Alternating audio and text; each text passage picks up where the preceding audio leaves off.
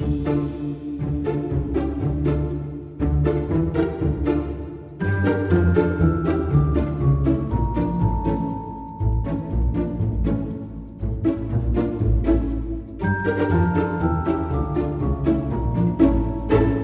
friends, and welcome to the Field Guide to Body Language podcast. My name is Laurel. I am a movement analyst and a body language nerd, and also your host. Today, I want to share with you a little bit about why I'm so passionate about what I do. Like I said earlier, I'm a movement analyst. I'm actually certified in Laban movement analysis, or LMA for short.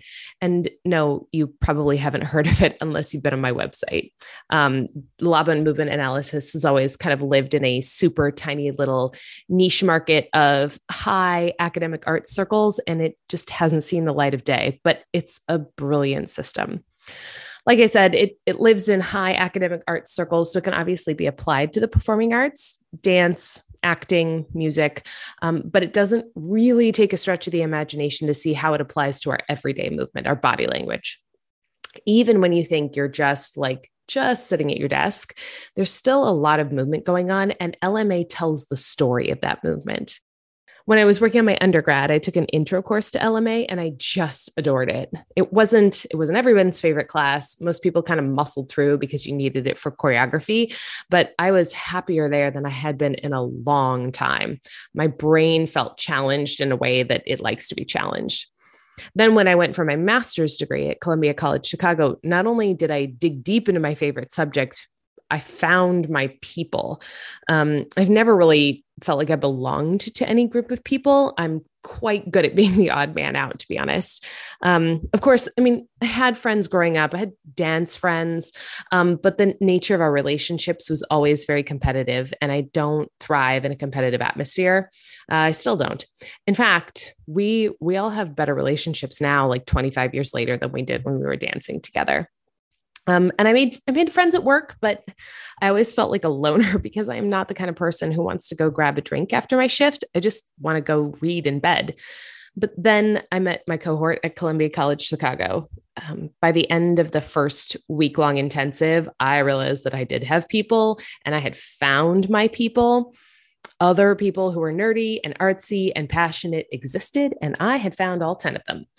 On top of that, the subject matter, which I loved anyway, came right down to my everyday life and showed me how my nerdy love for Laban movement analysis could shed light on a situation that I was pretty lost in. This system really changed my life. So here we go with some backstory. My husband and I got married really young. He was 21 and I was 20, and we had dated for maybe a year, and we both just felt like it was going to work. So we got married. I look back on this moment with so much gratitude because we've been married for almost 2 decades now, and we've been through a lot together, and we know each other really well. But I look back at our wedding and I realize I hardly knew him at that point. Seriously, I'd never dated before I met him, which is a long story about a combination of super time consuming after school activities and strict parents that I'll save for my therapist. But honestly, I spent 6 hours a day, 6 days a week in a ballet studio, and I just didn't have the opportunity to even think about dating. So I graduated high school, moved 2,600 miles away for college, started dating, and then got married all in under 3 years. My poor parents probably thought that I was completely nuts. But now we've been married for almost 20 years, and I'm so grateful for the life we built together. And I'm acutely aware of how lucky I am that it worked out. So we got married young, and then we had 4 kids in 6 years.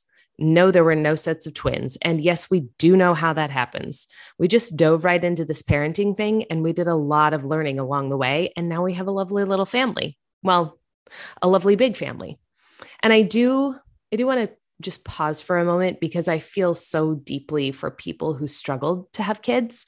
We lost a baby in between our first 2 kids. And even though it was early on in the first trimester, it was a heart-wrenching experience. And one early miscarriage is barely a blip on the radar for someone who's struggling with infertility. And I know exactly how lucky I am that that was easy for us. Please know that I don't ever take that for granted. Getting back on track now. A couple of years after our youngest son was born, my little sister had a baby, a little girl. And about a year and a half later, my sister got sick and my parents took over the care of my niece. So my niece, Ella, was about 18 months old, and she was living with my parents, who at the time were in their late 60s and late 70s. And so already the math shows that this wasn't a sustainable long-term plan. This is just not something that was going to work forever. And as time wore on, it became clear that my sister wasn't going to be able to care for my niece in the way that she wanted to. And we needed a plan. So Nate and I were very happy to be able to adopt her. And this amazing opportunity to bring Ella into our family presented the most unique and slightly terrifying situation. She used to have tantrums that were completely different from the older kids, and I was at a complete loss for how to help her with them. I was totally blindsided, and I was convinced that I was going to fail as a mother. I had accepted responsibility for caring for Ella, and I was terrified that I was going to screw it up. Oddly enough, the thing that saved the situation was really that I was also working on my master's degree, because, nothing says I like to overcommit like raising 4 children, adopting a 5th, working through your master's degree, moving to a different home, and working 2 jobs. Anyway, the point is, I was getting my master's degree. And like I said earlier, my studies were in this super niche market of movement analyzation. I should also mention that LMA isn't widely valued in the professional world. So this was more of a guilty pleasure project for me than something I thought was going to advance me professionally. All that being said, during one of my lectures, my professor was going on about movement preferences and different combinations of the effort elements. And then she mentioned one specific combination, and she said, quote, "This is what happens when someone has a tantrum," end quote. And I kid you not, everything else in the room disappeared. And I have no idea what she went on to talk about, because she just explained the theory of movement for when a kid throws a tantrum. And I just had to stop and be like, hold up now. There is movement theory behind tantrums. You're telling me that this super nerdy thing, this thing that up until this moment I had considered an indulgence, has real life applications and not just random one-off applications. Every parent wants to know how to tame a tantrum. Every single parent. Now, I am a systems girl. I love systems and I love their applications. And Mr. Chu, if you're listening, I know math is a system too, but it just didn't ever click, and I'm so sorry. But in general, if there's a system and a theory to apply, I am all in. And here we were in the middle of a movement analysis lecture, and my professor was essentially telling me how to use the theory I was learning to help my daughter with her tantrums. That moment gave me so much hope. Tantrums can feel like a whirlwind that you kind of get caught up in, and there's no way out of. You just have to hope for the best and wait it out. And the organization of having a theory and a plan is so freeing, because you're not at the mercy of the tornado. So my master's program was a weekend intensive style program, and I had a 4-hour drive after this lecture to get home. And I just remember not listening to any music or any podcasts on the way home, because I felt like my brain was exploding with applications. The system is huge, and it covers all aspects of human movement. And it offers endless possibilities for building relationships, parenting well-rounded kids, knowing yourself, presenting yourself to the outside world, finding balance both physically and mentally. Literally endless applications. When my friends ask me for advice, which happens a fair bit, we like to call this accidental therapy. 90% of the time, I apply movement theory and give advice according to what the Laban system would recommend, and it works every time. Oh man, okay, I got excited, and I have to backtrack a little bit to Ella's tantrums. So as many of you who have biological and adopted children probably know, when you are biologically related to someone, you have a little insight into the way their mind works, a little bit of built-in knowledge into what's going on in their brain. And that's what I relied on heavily with my first 4 kids. For instance, my oldest son is very much like me. So when he's struggling with something, it's usually something that I've been through in some way. When he was little, maybe 3 or 4, he used to love to play with Legos. And one day he got this new Lego set and he played with it all afternoon, just completely enthralled with it. And dinner time came around and I called him down for dinner and he flat out refused to come. And I started getting a little bit frustrated. And I was like, look, kiddo, I put time and effort into making dinner and it's ready and it's hot and it's time to come down to dinner. He still refused.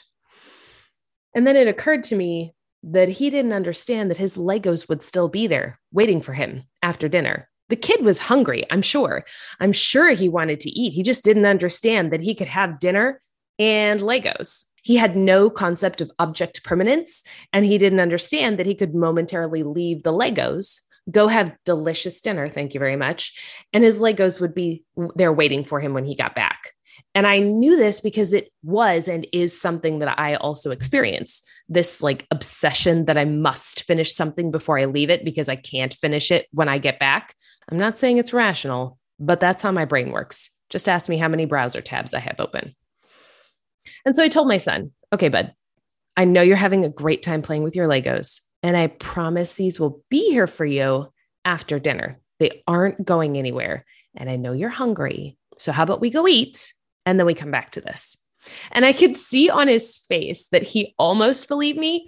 So we just brought the Legos to the kitchen table to prove to him that they would still be available for him after dinner.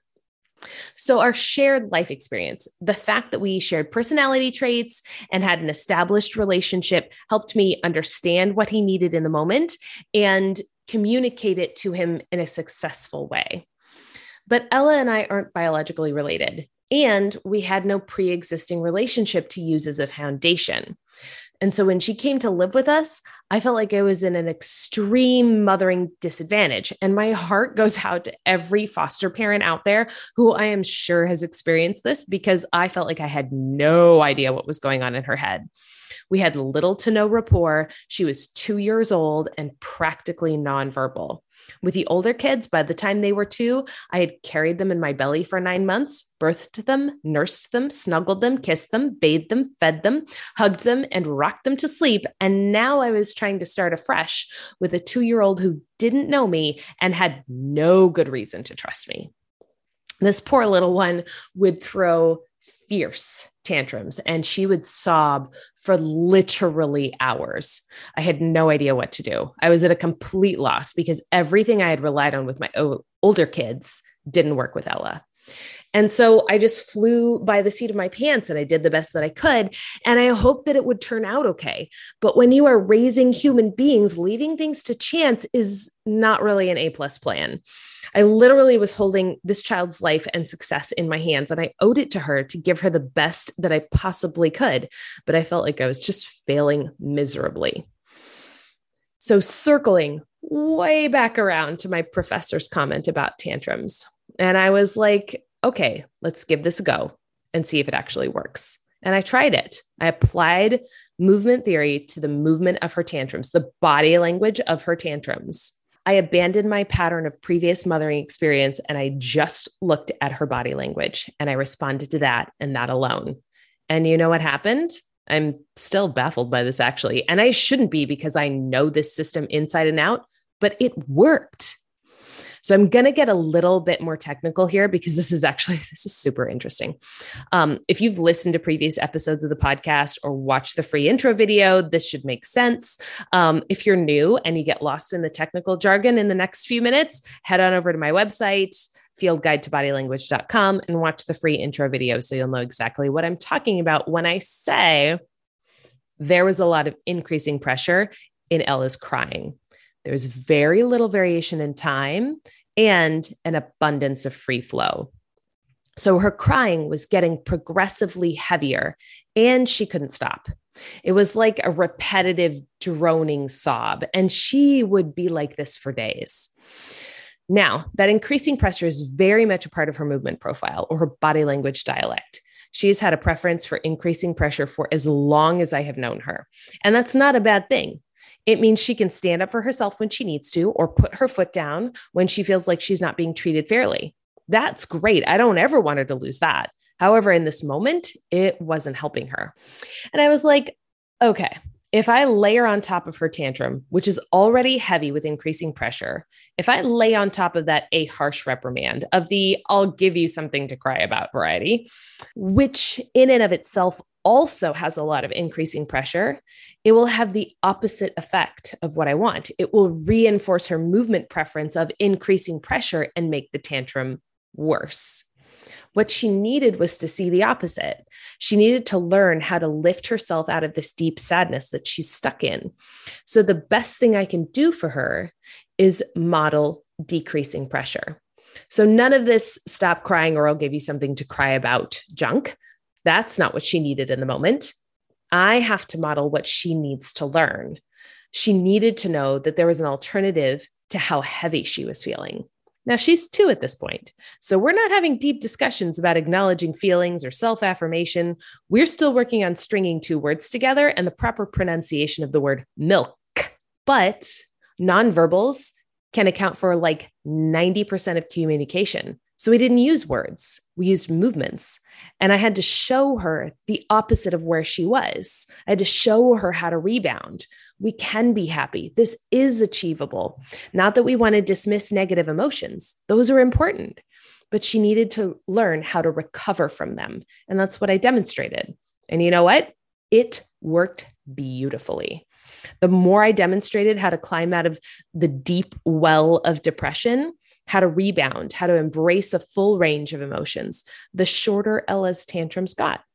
She went from being in a depressed funk for literally days to recovering the next day, then to recovering in a few hours.